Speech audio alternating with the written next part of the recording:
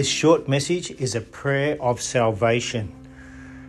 So often I find myself getting religious in a sense that I have to follow a certain format for someone to be saved, or tell them they must do this, they must do that. And when we look through the Bible, it's fairly clear that yes, we need to repent for our sins and all that sort of thing, but the fact is, if you've got some sins that are outstanding and you haven't thought about them, are you still saved when you really believe in Jesus, that He's the Son of God, that He died and He rose again, and that He's taken all your sins? Do you really believe that? So could we miss a sin that we've done? Yes. So what does it say? Well, in Romans 10:9-10, it says that if you confess with your mouth that Jesus is Lord and you believe in your heart that God raised Him from the dead, you will be saved. For it is with your heart that you believe and are justified. And it's with your mouth that you confess and are saved. So there's two areas there. One of the things that I see all the time is people that say they know God, and yeah, He's the Son of God, and yeah, He died and He rose again and all that sort of thing, but they don't necessarily believe it with their heart. And it says here to believe in your heart. In Mark, it talks about moving mountains. And again, he talks about the heart. Not to doubt, but to believe in your heart that what you say, you will see. And that's faith. Romans 10 says that if you confess with your mouth, so we need to say something. And what we need to say is Jesus is Lord. And then we need to do the next thing, which is believe in your heart that God raised Him from the dead and you will be saved. For it is with your heart that you believe and are justified. It is with your mouth, speaking, that you confess and are saved. It says it in two areas. He says, when you believe in your heart that God raised Him from the dead, you will be saved. And it also says, with your mouth that you confess and are saved. So it's a confirmation by using your mouth in this process.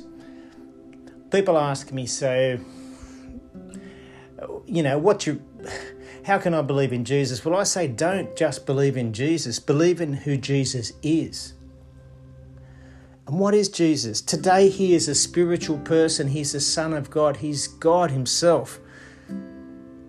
But when we talk to someone and we say, just trust in Jesus, they get confused. Recently, I had a conversation with a family member that I hadn't spoken to for years, and over the last 6 or 12 months, we started talking about Jesus. And they were very, very happy to talk about it as I gently stepped into this area.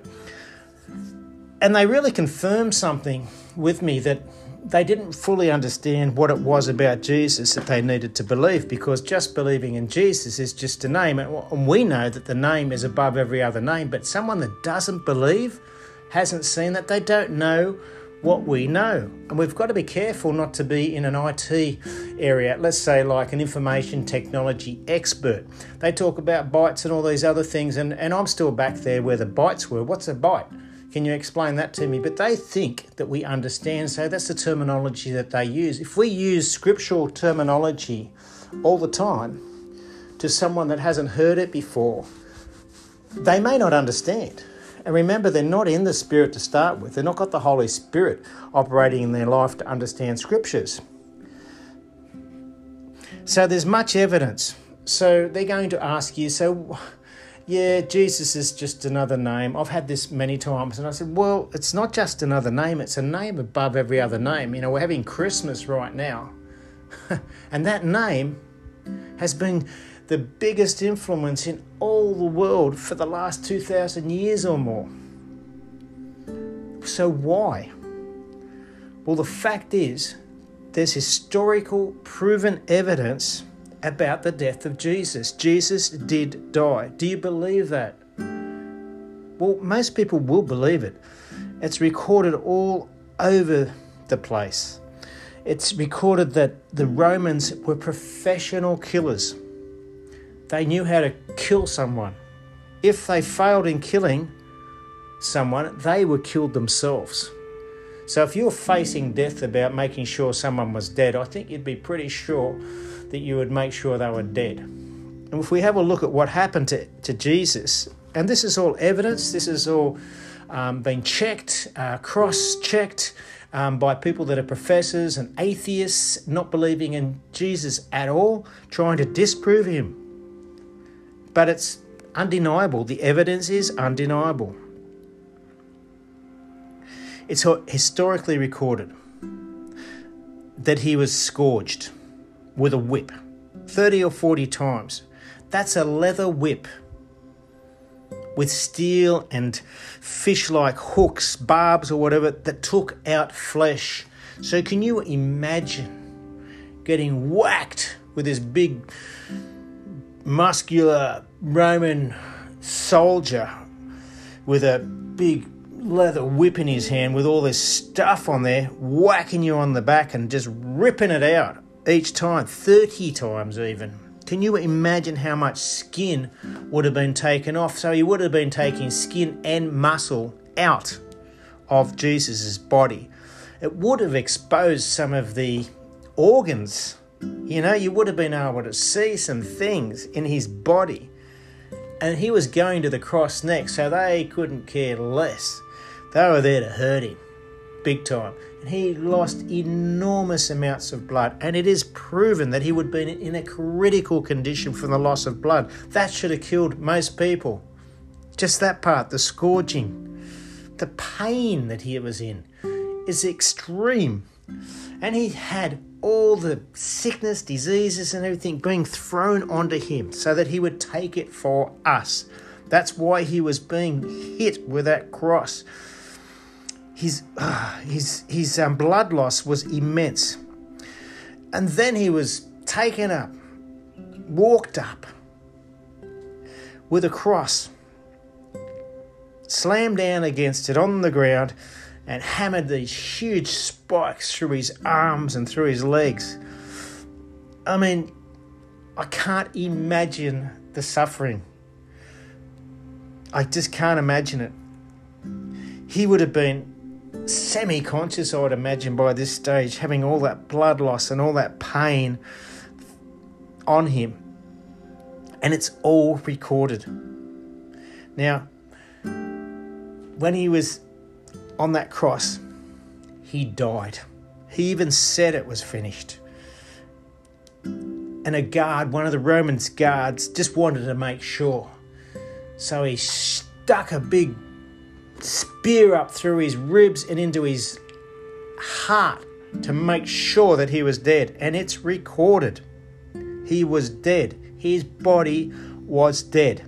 Then it was put into a cave, all wrapped up, tightly wrapped up, and left in a cave. There's no way that someone's going to, rise up out of that. They're dead, absolutely dead. Now that cave was covered with a huge rock, big boulder that we couldn't move. And it was sealed. And it was guarded because they were freaked out about what he said about being risen, about rising up 3 days after being killed. Well, 3 days later, his body was gone. The cave boulder was just smashed onto the ground like nothing. He was gone out of that cave.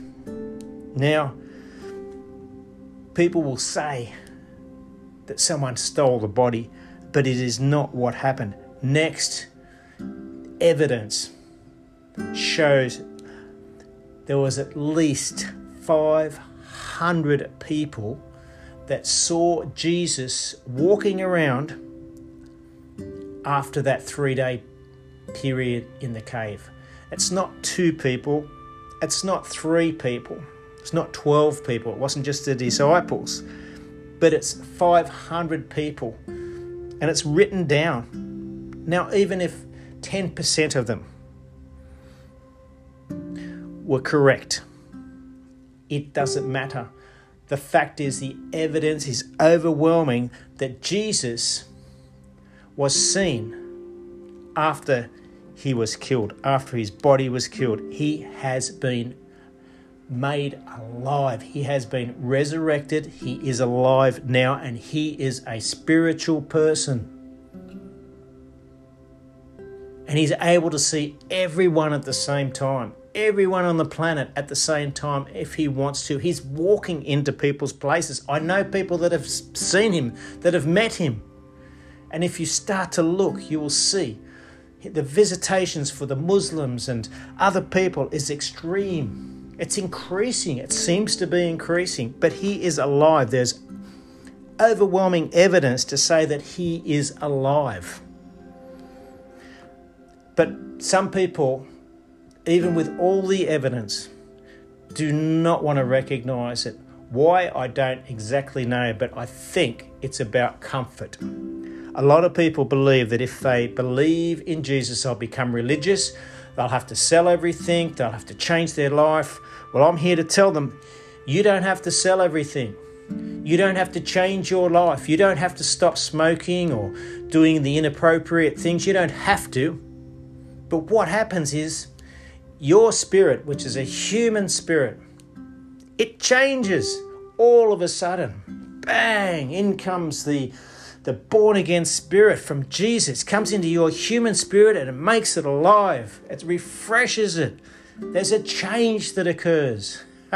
Your spirit now can talk to God. You can talk to God through Jesus. You can access all the blessings, and one of them is full divine health. It's prosperity. It's relationships. It's being okay when people do bad things to you. It's no retaliation. It's moving away guilt and shame, and it's just all about love and peace and joy. And are you all there? Do you get that straight away? No.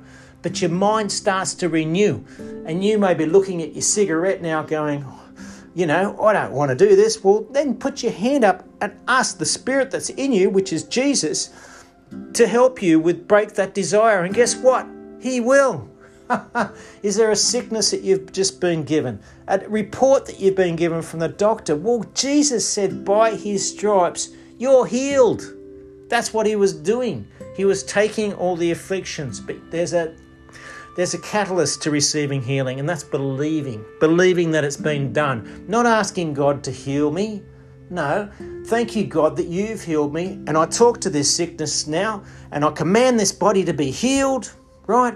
Or if there's an affliction of a mental affliction like schizophrenia or something, I tell it to get off, or get someone else to deliver you, to tell that spirit to get off, because you believe in Jesus. And Jesus, God, is the King of all spirits.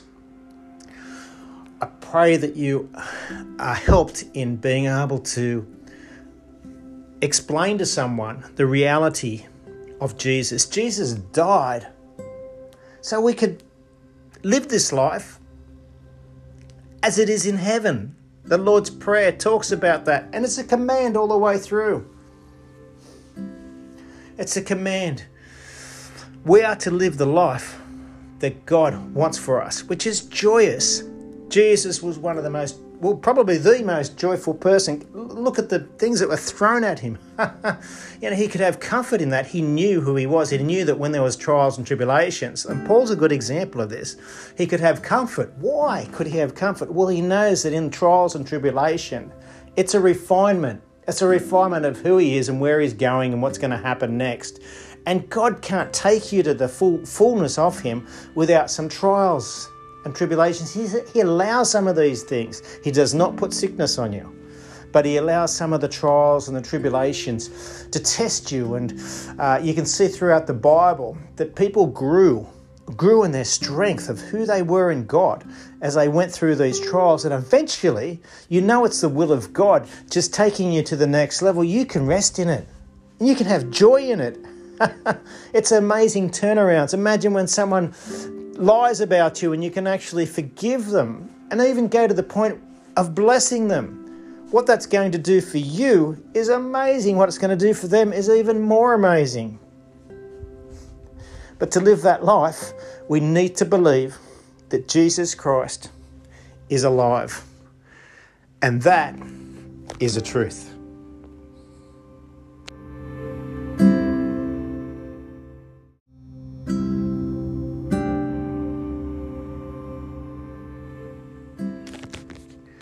Everyone knows this scripture, or most do. Maybe you do. 2 Timothy 1:7, where he has not given us a spirit of fear, but a spirit of power, love, and a sound mind. So what does that mean? How do we actually feel okay when things around us are actually not okay? Well, they're not okay in the worldly way. And I say that we need to get ourselves into a place where we're thinking more about other people and blessing them and looking for ways to help rather than what things are meaning to us. In Philippians 2:3, it says to consider others first, really. Consider them of more importance than ourselves, which means think about them first. And when we look at Jesus, he put God and other people first, himself last. He really did. And he was in a peace that we can have. He says that we can have his peace, which is out of the world's understanding.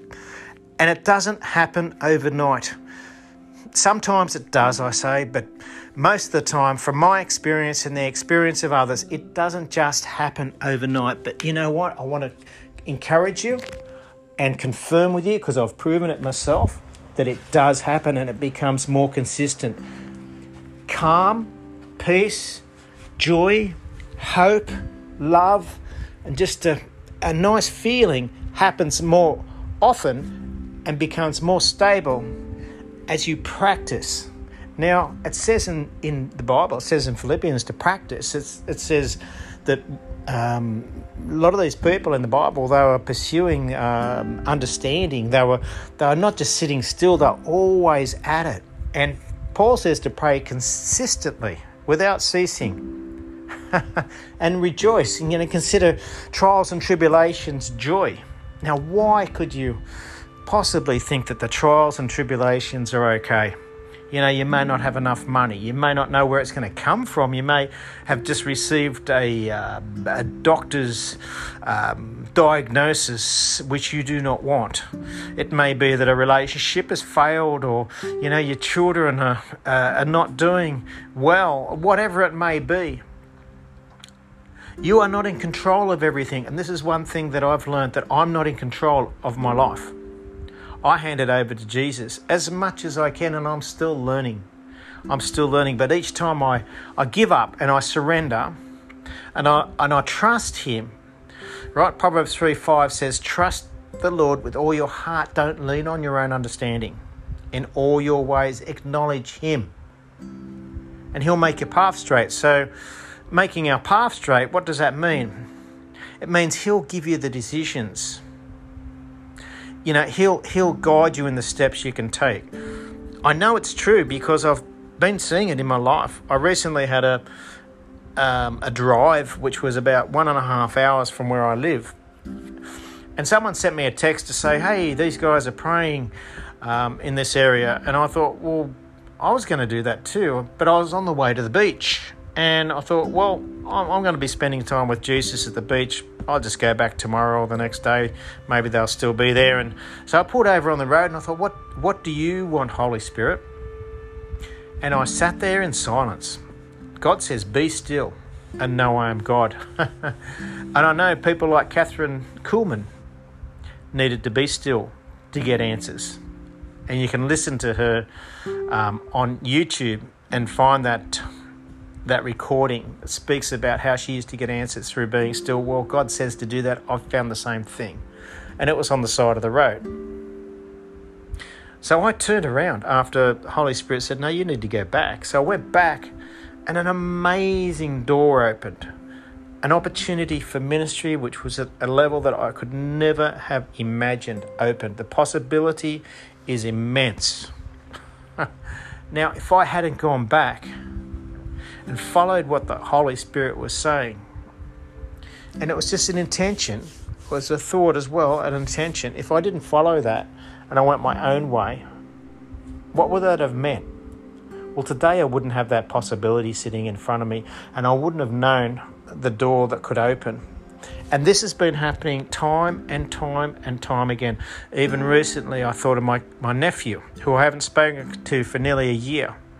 I was about to give him a call, and he came running down a set of stairs at a train station where I was standing talking to someone.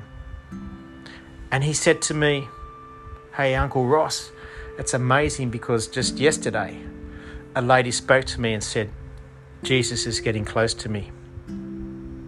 Now, this would be a 1 in a billion chance that I would be at this station at the right time where he's running down a station, and it was probably 50 kilometres away from where he lives.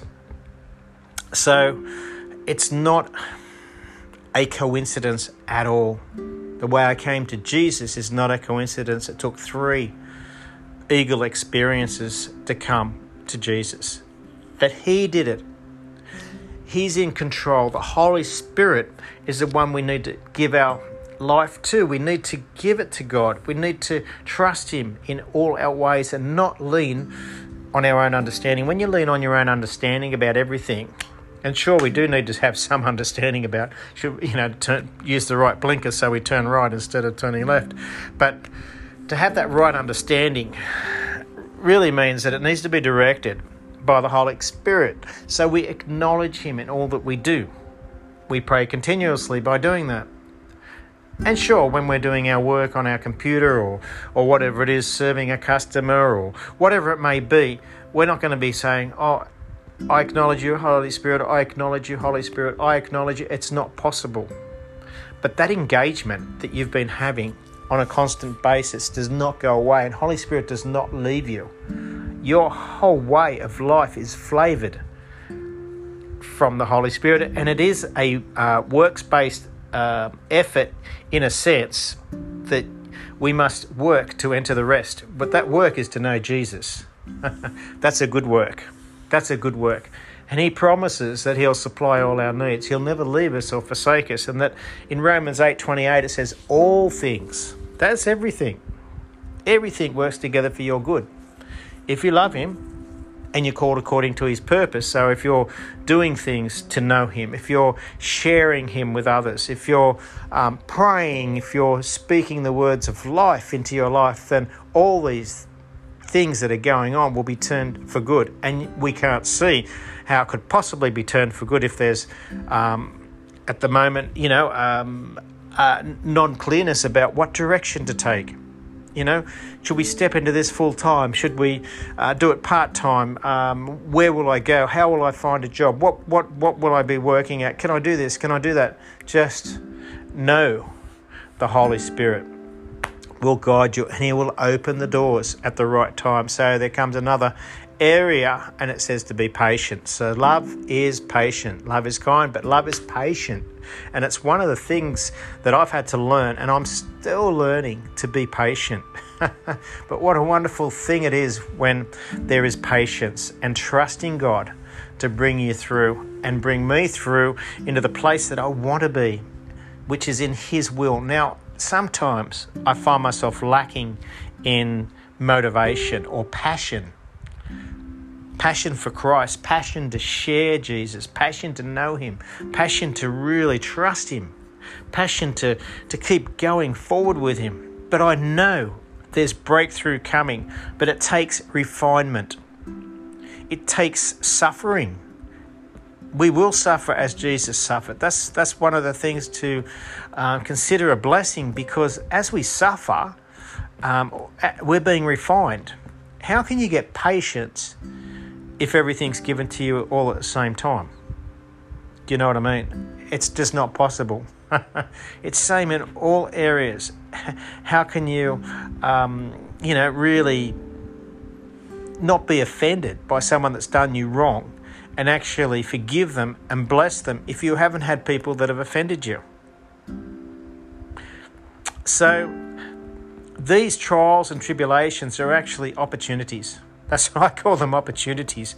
Opportunities that I don't want, but I do want, if you know what I mean. Because when we go through them, we get stronger, and the next one is easier, and we'll get taken to the next next level of responsibility. You know, look at the coins that were given to those guys and trusted. You know, one got 3, so he got given a heap of responsibility. One of them just put it in the ground and hoped that it would still be there when he came back, and, you know, he wasn't given any responsibility because he didn't do anything with what he was given. We've been given Jesus, the Spirit of life. We've been given the truth, and we can set other people free with it. But if we're not doing anything with it, we're not going to be given much responsibility. And in this life, we can hand that test, that trial, that whatever it is, over to Jesus and know that he will never leave us, never forsake us, and he'll never give you more than you can handle. Is that true? This is where it comes. Is it true? Now, these are biblical statements that I've just made. Is it true that he'll never give you more than you can handle? Will he be with you the whole way? Is it possible to do the impossible with God? All things are possible through Christ, who strengthens you. All things are possible through Christ who strengthens you. It's no reason to go into fear. If fear comes, it's a spirit. Know it as a spirit. Know it as a spirit. It says to humble ourselves. In 1 Peter 5:6 it says, humble yourself. You know, to be exalted. Humble yourself. SELF. Your carnal feelings, you know, all those sorts of things. Just humble them. Just lower them down. Under the mighty hand of God. And how? How do we do that? He says, by casting all your cares to him. That means give him the cares. I mean, you don't want them anyway. I don't want them. You can have them, God. You can have the whole lot of them. Because they're not helping me. They're holding me back from being all that you want me to be and all that I want to be. So cast those cares to God because he cares for you. And he says, do not be wise in your own eyes.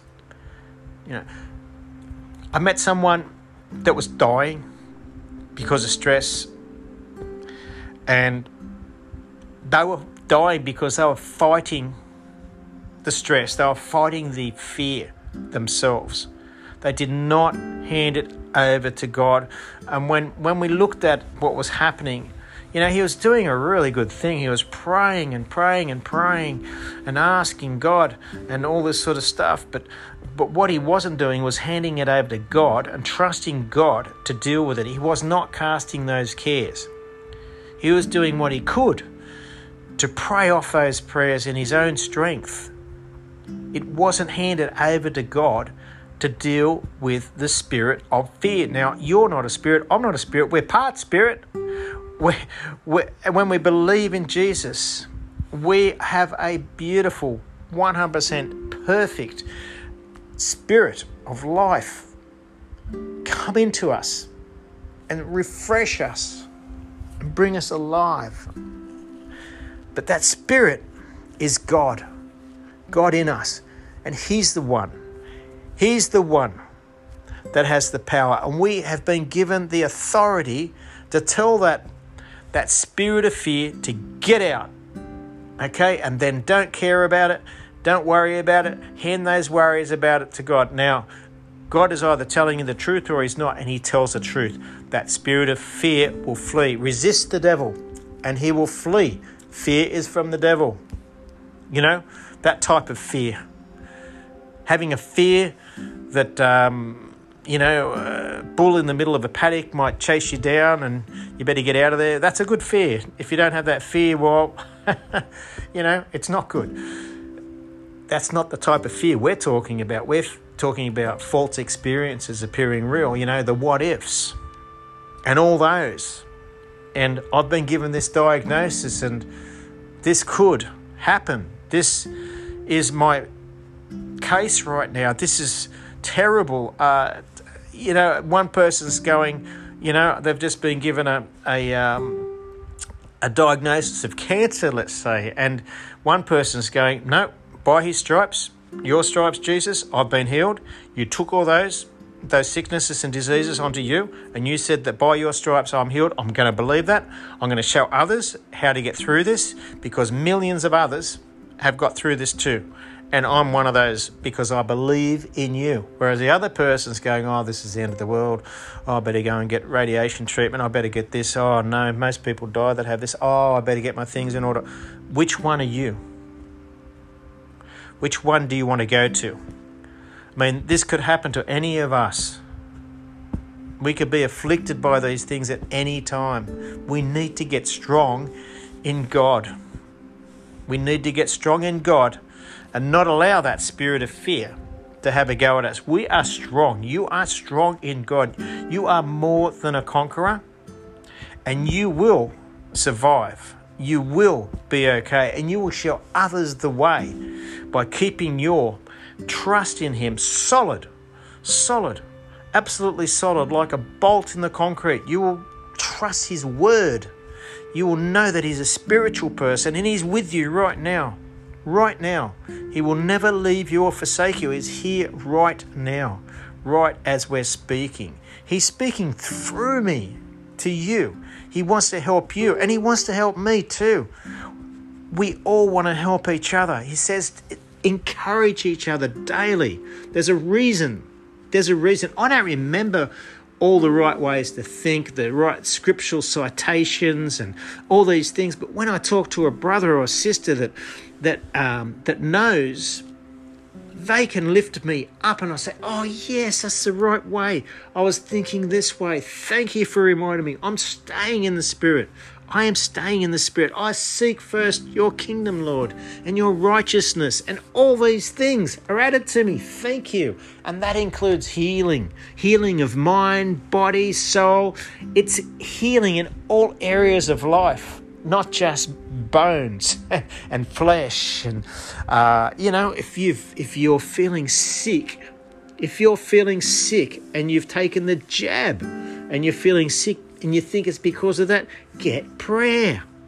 Receive the truth of God and the Spirit of life into you, and show others how you get through. He will do it. Build yourself up in the Word by speaking the Word. Read and speak. Speak it out loud. Confess it. And you will see the change. The change will be dramatic. Absolutely dramatic. And that spirit of fear, we can laugh at it. We can actually laugh at it. And the more you laugh, what's that showing the devil? He does not like you praising and worshipping God. He hates it. He was thrown out because of his pride. When we laugh in the face of what's going on and we say, you've thrown this at me, but he'll be wondering, what are you laughing at? Well, you can say, because I know the God that's healed me, and that is the truth, and that's all I'm holding on to. And any fear associated in anything else, you get out, because I'm not acknowledging you. You are not worth it. Only one that's worth it is Jesus. So praise you, Lord. I pray this word has been motivating for you, uplifting for you, and you believe it and hold on to it and speak it out. Amen.